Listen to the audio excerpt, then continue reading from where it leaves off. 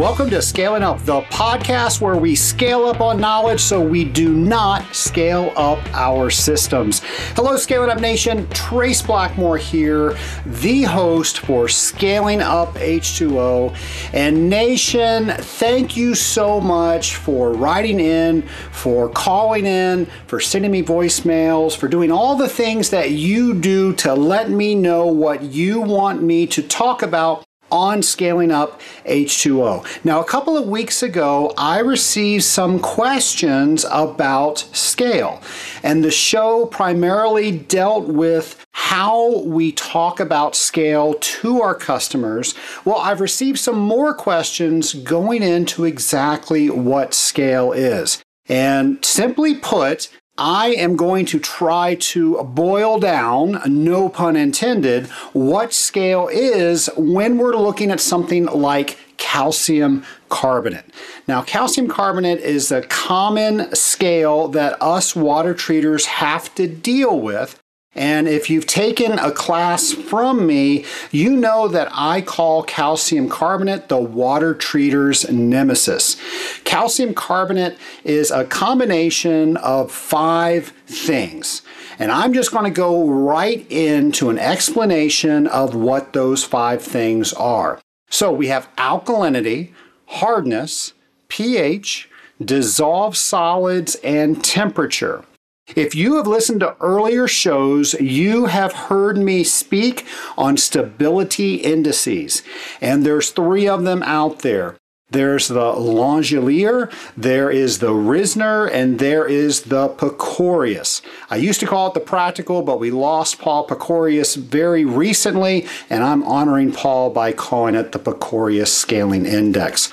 That being said, they all put a little spin on how water is either dissolving or precipitating calcium carbonate. And depending on which one your company uses and that you're familiar with, it really doesn't matter which one you use. I get the question all the time, which one is better than another?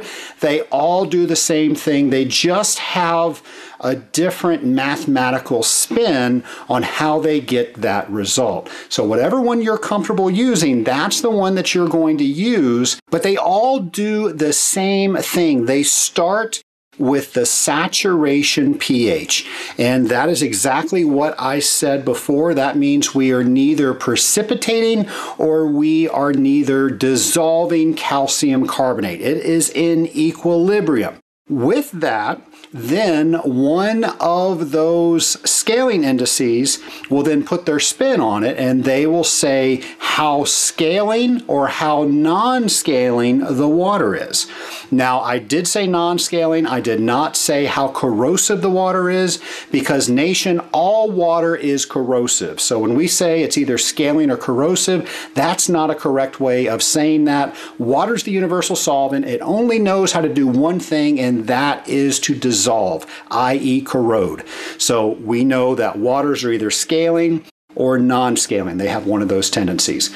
So the 5 things that creates calcium carbonate are the 5 things that go into the scaling indices. Those are alkalinity, hardness, pH, total dissolved solids, and temperature. So if you're interested in learning more about alkalinity, I recently did a show on alkalinity. I talk all things alkalinity. That was episode 86. So go to episode 86 and you can learn about alkalinity. Also, if you want to learn about pH, I did a show on pH. That was episode 84. And Nation, those were because of questions that people in the Scaling Up Nation wrote into me, so I decided to do shows about that. So the other thing, one of the 5, so we talked about alkalinity, we talked about pH. Now we're going to talk about hardness. So this is the calcium in calcium carbonate. How much do we have in there? And that's going to go into the equation. The next thing we have is total dissolved solids. And I want to take a second and talk about total dissolved solids because a lot of water treaters misunderstand what that is. Is total dissolved solids and conductivity the same thing? Well, no, it is very different. However, when we are looking at the multiplier that we use in figuring out if water is either precipitating or dissolving calcium carbonate, conductivity, or in this case, total dissolved solids, is such a small factor, we're not going to see very much difference if we interchange those numbers. So that being said, it is perfectly fine to use conductivity as a substitution for your total dissolved solids numbers when you're using these scaling indices. However, it is very important for you to know that those are not the same thing. If you're doing some other testing and you substitute the wrong number, you will not get the correct data. So you have to know what you're looking for, and you have to know what they're actually asking for within those particular equations. If you're wondering what the difference is, total dissolved solids is actually a weight test. We're going to take a sample that's mixed and filtered through a pre-weighed filter paper, and then we are going to evaporate all the water off of that filter paper. Once that's done, we are going to re-weigh the filter paper. We'll subtract out the original weight of the filter paper, and we will then know how many total dissolved solids are in the area that we are measuring, and that's that test. Now, conductivity is just the sum of the parts. It's actually measuring how much an electrical current, or how easy an electrical current can go from the anode to the cathode. And the easier it is to pass that charge from one to the other, the higher the number is going to be. Now, if you were to do conductivity in distilled water, and if you were to build your own conductivity meter by having an electrical charge going across, and probably everybody has seen that demonstration where somebody has a light bulb in there and they use distilled water and the light bulb does not light up, so then they dissolve some salt in it and the light bulb lights up. That's conductivity. That's being able to conduct that current across the water. The higher the number, the easier it is for that conductance to happen. Now, total dissolved solids, you will see on most meters right underneath the conductivity button, there is a TDS button. Folks, a little elf does not come out of your meter and do the test that I described and weigh it for you. It just takes a percentage of conductivity and puts that on your meter output. I believe it's right around 60%. It might be a little different between manufacturers of meters, but all it's doing is a mathematical calculation saying I'm going to take a percentage of the conductivity. So now the question comes up, which number do I use if I just use the meter? I understand I'm not going to do the weight test, but now I have a button that says conductivity and I have a button that says TDS, or total dissolved solids. Which ones do I use in my stability indices? And folks, again, it's such a small number, it doesn't matter. Now, if you're taking another test, as I just said, you might want to use that. But again, that is not doing the test the way the test has meant to be done. And there are a couple of reasons out there that you would want to run the actual weighted method of TDS, because that's how you run TDS. But for this show, I can think of no reason for you to do that. Now, the last part of our equation deals with temperature. And folks, calcium carbonate is the water treater's nemesis for this reason. We are water treaters, which means we are heat transfer efficiency managers. Our job is to make sure that all the heat that we're trying to transfer through that equipment takes place as efficiently as it possibly can. And scale acts like insulation, which means it's holding heat in. We said that that was great in your attic, but it's not so good in your heat transfer equipment, because that means the chiller has to work harder. We talked about this last time. The chiller has to work harder in order to overcome that insulation, and that's what scale is. Scale is insulation. So when it gets hotter, calcium carbonate wants to come out of solution. This job is not easy, folks. We are heat transfer efficiency managers, meaning that we are dealing with heat, and the water treater's nemesis is calcium carbonate, and the hotter it gets, the more it wants to come out of solution. Now, most things want to go into solution the hotter they get, but calcium carbonate does not do that. It does the inverse effect. Now, if you're wondering what I'm talking about, and you ever had Georgia sweet tea, you know exactly what I'm talking about. Now, the great state of Georgia, where my home is, we have this incredible elixir called Georgia sweet tea. And I know what you're thinking. You're thinking, I live in Indiana and we've got sweet tea. Folks, if you are not in Georgia, you have no idea what sweet tea is. Now, sweet tea is very special in Georgia. There's a secret recipe for it. And then there is so much sugar in the sweet tea, it's guaranteed to rot at least 2 or 3 teeth with 3 sips. I think that's in a standard somewhere. Folks, when I talk about this, I always ask people, how do we in Georgia get so much sugar dissolved in that sweet tea? And they always tell me, well, you have to get it hot, and then you put all that sugar in while it's hot, and that's how it goes into solution. That's how most things are. The hotter we get things, the more we can dissolve in a liquid. Calcium carbonate is the reverse. The hotter it gets, the more it wants to come out of solution. So it's very important we understand what our water is telling us, what products we're putting in the system, making sure those things match up so we can keep the system clean as heat transfer efficiency managers. So what are some of the tools that we use to help not scale up a system? Well, folks, if you have a cooling tower, I guarantee you have a bleed set on that cooling tower.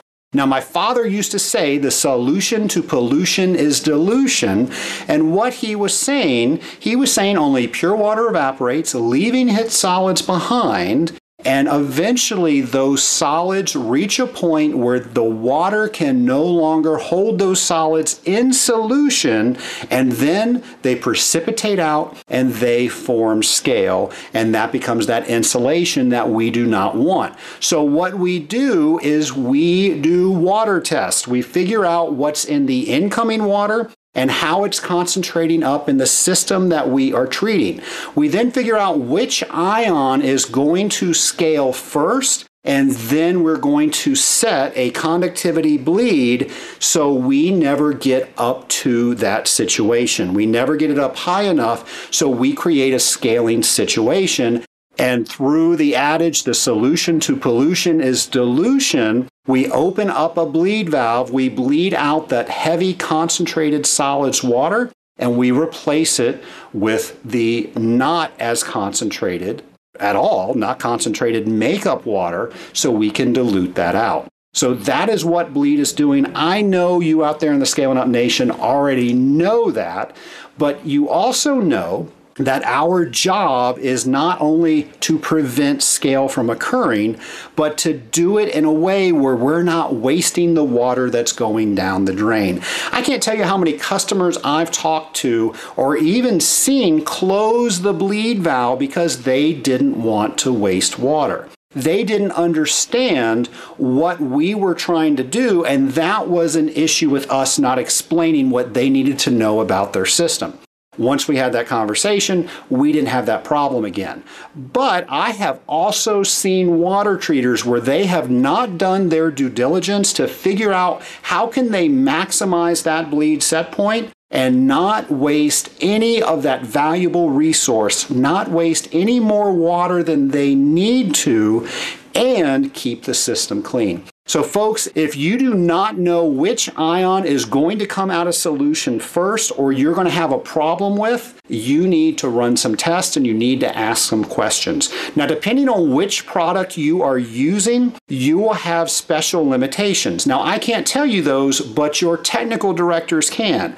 They know what's in those products and they have tested them And they're going to say these are the 6 things that you need to test for, and whichever one is going to occur first, that's going to be your limiting factor. You're then going to multiply how many times it's going to take to concentrate up in your raw water and multiply the conductivity out by that, and that's going to give you roughly what the conductivity set point needs to be. Now, I said I have personally seen where water treaters have not done a very good job of extending the amount of water in their system, and they will overly bleed the system. Well, here's some math, folks, and it's not hard math, but you can very easily see how much water you are wasting by using the reciprocal of the concentration ratio. Now, what the heck did I just say? Okay, well, we all know what the concentration ratio is. If I concentrate something up 6 times, then my concentration ratio is 6. Well, the reciprocal is just a big fancy word that means I'm going to create a fraction by putting 1 over 6. And then whatever my makeup is, I'm going to multiply it out by 1/6. So with that, let's say we're using a 200 gallon per minute makeup, and we're going to divide 1 into 6, so that equals 0.16. That's a coincidence, as it doesn't always work that way, so please do the math. And then I'm just going to multiply across. So I take my 200 gallons per minute makeup, multiplied by my 1/6, the reciprocal of my concentration ratio, and I find that out of that 200 gallons a minute, I am bleeding 32 gallons per minute. Makes sense, right? And that's probably not a bad concentration ratio for most places, but what if that's what they could run and they were only running a concentration ratio of 2? Well, 1/2, if we divide that out, that would be 0.5. So if I multiply 200 by 0.5, we would be bleeding 100 gallons per minute. Folks, that's a big difference between 32 and 100 gallons, and that's wasting water. That's making the customer pay for more water that they do not need to pay for. It's possibly making them use more water, graduating them up into another tier. So now every drop of water they pay for is more expensive. But folks, you listen to this show, you know there is a finite amount of readily available water on this planet. And us as water treaters have the ability to save more water than most people combined. We're not doing our job if we are not utilizing things like this. So please, let's be good stewards of the water that allows us to practice our craft, to do what we do, to get a paycheck, and to make all the friends and things that we do on a regular basis. If we're not able to use water because it's not available to us, we are going to have to find a new job. And folks, I love this job too much, and I don't know what I would do if I was not a water treater. So let's make sure we are all doing what we need to do by saving water. Now, all of that was meant to express how important it is for us to properly set up the bleed on a system. Again, the solution to pollution is dilution. That sounds sort of goofy. My father used to say that. I thought he was goofy when he said it, but it makes perfect sense. That's why we bleed the system. And then we look at the 5 components that make up calcium carbonate, and then we can do something with each one of those to reduce the likelihood that we would scale. So we might want to control pH, and you might have a system out there that's using acid to suppress the pH. You might have a water softener that takes the calcium out of the water. Maybe you have a dealkalinizer and you're taking some of the alkalinity out. So whatever we are doing to take away one of the 5 components, and we're probably not going to do anything with heat, and with conductivity, we talked about what we can do with that. That's how we're managing our bleed. So the only real other ones that we can look at are alkalinity, pH, and hardness. So if we do something with that, perhaps we can extend the concentration ratio. Now, there is a far different water quality in Florida and Georgia. They have much harder water, so they might have to actually use acid. We don't have to do that up here in the Atlanta area. So with all of that, you have to know what water you are treating so you approach it correctly. So let's get into our special sauce, and that is the products that we use to inhibit scale formation. So I talked about this a couple of weeks ago, but I'll do it again. As we concentrate, pure water evaporates, leaving its solids behind, and we get to a point where there's so many dissolved solids in the water, we are not able to hold them in solution. Actually, it's the water doing the work. The water cannot hold them into solution, and they create a seed crystal. We call that nucleation, and that crystal begins another crystal, which begins another crystal, and you get this domino effect, and those crystals grow into what we see as scale. So knowing that, we have a couple of different items that we can throw into the system via our special sauce, via our products, and all of those products combined we call deposit inhibitors. And we can do deposit inhibition through three mechanisms: threshold inhibition, crystal modification, and dispersion. So let's talk a little bit about each one of those. So threshold inhibition, if I can keep X amount of a certain product, let's say calcium. So how much calcium do I have in the system? I then test that, and then I'm going to look at my technical data sheet to see how much water that I'm using with this product can hold in solution. And let's say with using this product, and it has this threshold inhibition agent in it, we can now extend what the water would naturally hold in solution 10 times out. So maybe we were only able to hold X, now we can hold X times 10. So we are extending the threshold that the water is able to keep in solution because of the threshold inhibitor that we're putting in there. The next thing that we might use is crystal modification. Now, folks, if you have ever seen an electron scanning microscope picture of calcium carbonate, it is really cool. It is a perfect square. And what do squares do? What do boxes do? They stack very well. That's why we can scale up a system overnight, and it takes so long for us to clean it up. It packs in there so tight because of the way that that crystal grows. So what we can do is we can add an agent that when it comes out of solution, it will distort what that crystal comes out at naturally. So instead of now a box, it's now going to be a sphere or something distorted that kind of looks like a sphere. So it rolls around more instead of stacking. That's called crystal modification. Now, the last thing in our scale inhibition bag of tricks is dispersion. So dispersion is the process by which we add something and it doesn't allow particles to come together. So instead of particles combining, what it's going to do, it's going to give them all the same charge. It's going to give them all a negative charge, and like charges repel each other. So they don't want to come together. So by using a dispersion agent, that's what that does. Now, Bruce Ketrick says something that I love. It's not technically correct, but it really allows it to make sense. He says that dispersants make it so slick so it don't stick. And I like that. But again, really what it's doing, and he knows this, he just thinks it's clever to say it, is that we're putting a negative charge on everything so it's repelling each other so that way it doesn't stick.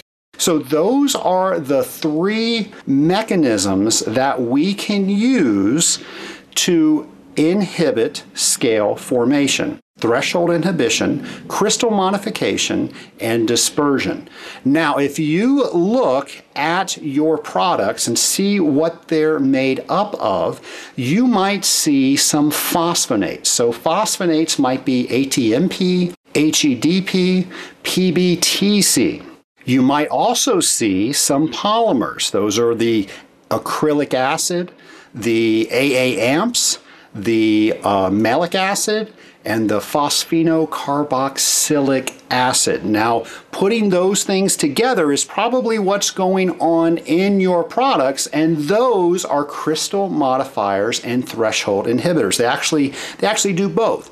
And we will see some do things better than another, and what we'll do is we'll blend a couple of those together so that way we get the best of both worlds.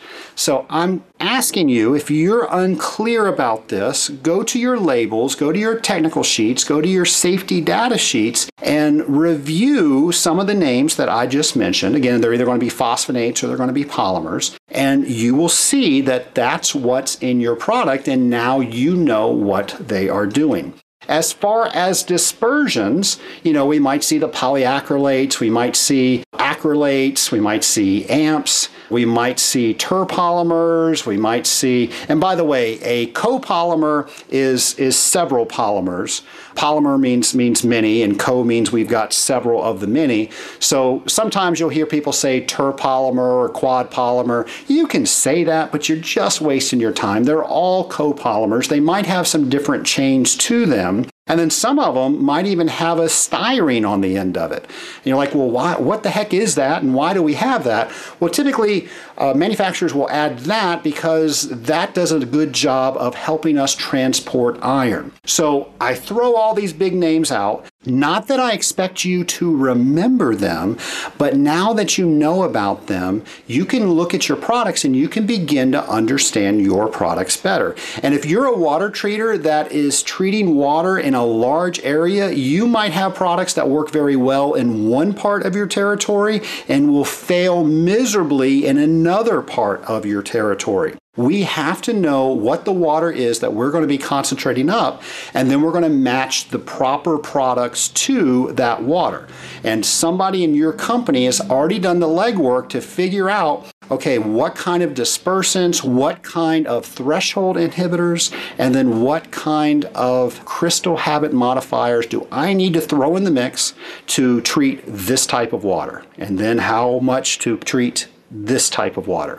So make sure you understand what you are doing, because if you do not, the results can be disastrous. Folks, I have been called in on many occasions where something disastrous has happened and a fellow water treater couldn't figure out what was going on, and they were simply using the wrong chemistry.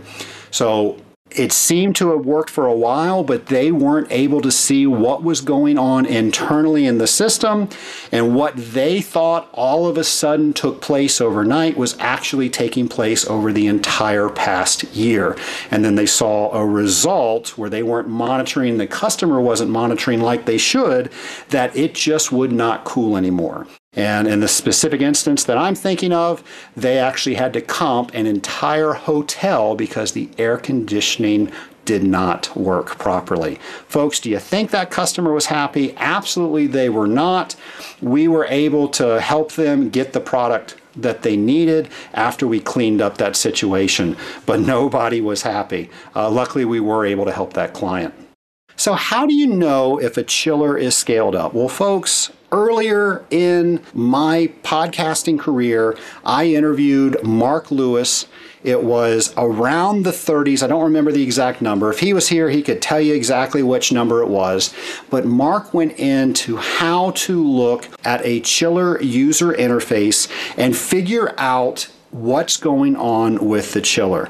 And I can't tell you how many water treaters that I've spoken with that are terrified to go up to those chiller user interfaces to get data off of. Folks, if you are uncomfortable with that, ask somebody who really knows the machine. If you know a chiller tech very well, they would love to share their expertise with you and show you how to navigate that. But you can then pull off data where you now have proof that you're either maintaining the same efficiency, or it's getting better, or maybe it's even getting worse, but now you can do something about it instead of waiting for the customer to say, it's not cooling at all, and my manager had to comp every single room in the hotel. So there's data out there, we just have to use it and make sure that we're making decisions with it. Folks, there is no doubt about it. I love being a water treater. I love taking a water sample, learning what's in it, and learning the equipment that water is traveling through, and making sure that I create the best plan that I can to keep that system as energy efficient as it can be, to minimize the corrosion that is taking place in that system. Now, as a water treater, we also have to make sure we're keeping the biological loading at bay, and then all the dirt and debris that's coming in the water or getting scrubbed out of the air. If it's a cooling tower, we've got to do something with that as well. In an upcoming episode, I'm going to be talking more about what the difference is between a Legionella prevention program and a regular microbial program. The short of it is that our job as water treatment professionals is to make sure that we do not grow microbial activity in the system at a rate that retards heat transfer, or it doesn't allow our products to get to the metal surfaces. It is by no means making sure that the system is sterile or eradicating a specific species. We're going to be talking specifically about Legionella on some upcoming episodes, and as you know, I've already spoken with other people on Scaling Up H2O about Legionella. So if you want to check out those episodes, I highly recommend that you do that. Folks, early in my podcasting days, episode 9 was when I interviewed Janet Stout. And Janet Stout is coming back on the show a little later, and she will tell us even more about Legionella. But if you want to learn about Legionella, episode 9 is a great place to start. And if you are wondering what the differences are between a regular water treatment program and a due diligent Legionella prevention water management plan, then you should listen to episode 83. I interview Matt Farigi, and he tells us exactly what the differences are and what we should be prepared for to have that conversation with the customer. Now, earlier in the show, I mentioned the ones about Mark Lewis, and those were episodes 31 and 34. I cannot remember which one he talked about the chiller, so you might have to listen to both of them to find that. I think it was 34, but we had a lot of fun on that episode. And if you haven't listened to that episode, Mark actually came to my office to record the episode, and if anybody knows me, you know I like to have notes and I like to have things planned out.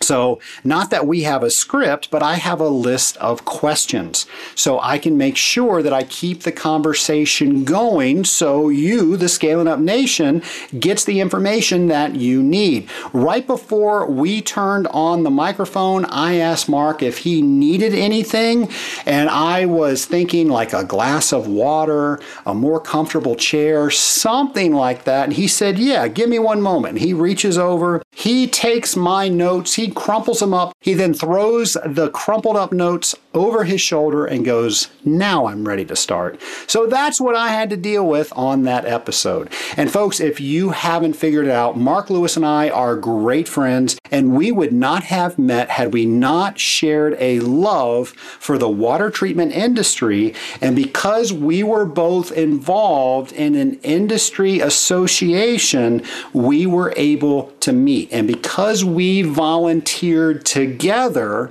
we got to know each other, we got to appreciate each other, and now we are excellent friends, and we make sure we become better water treaters by continually challenging each other.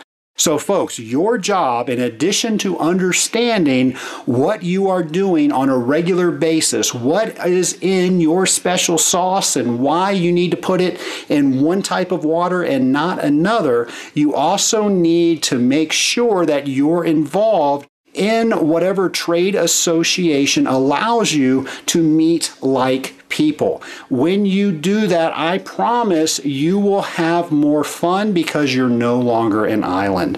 If you have not gone online and searched what industry associations are available to you, I highly urge you to do that.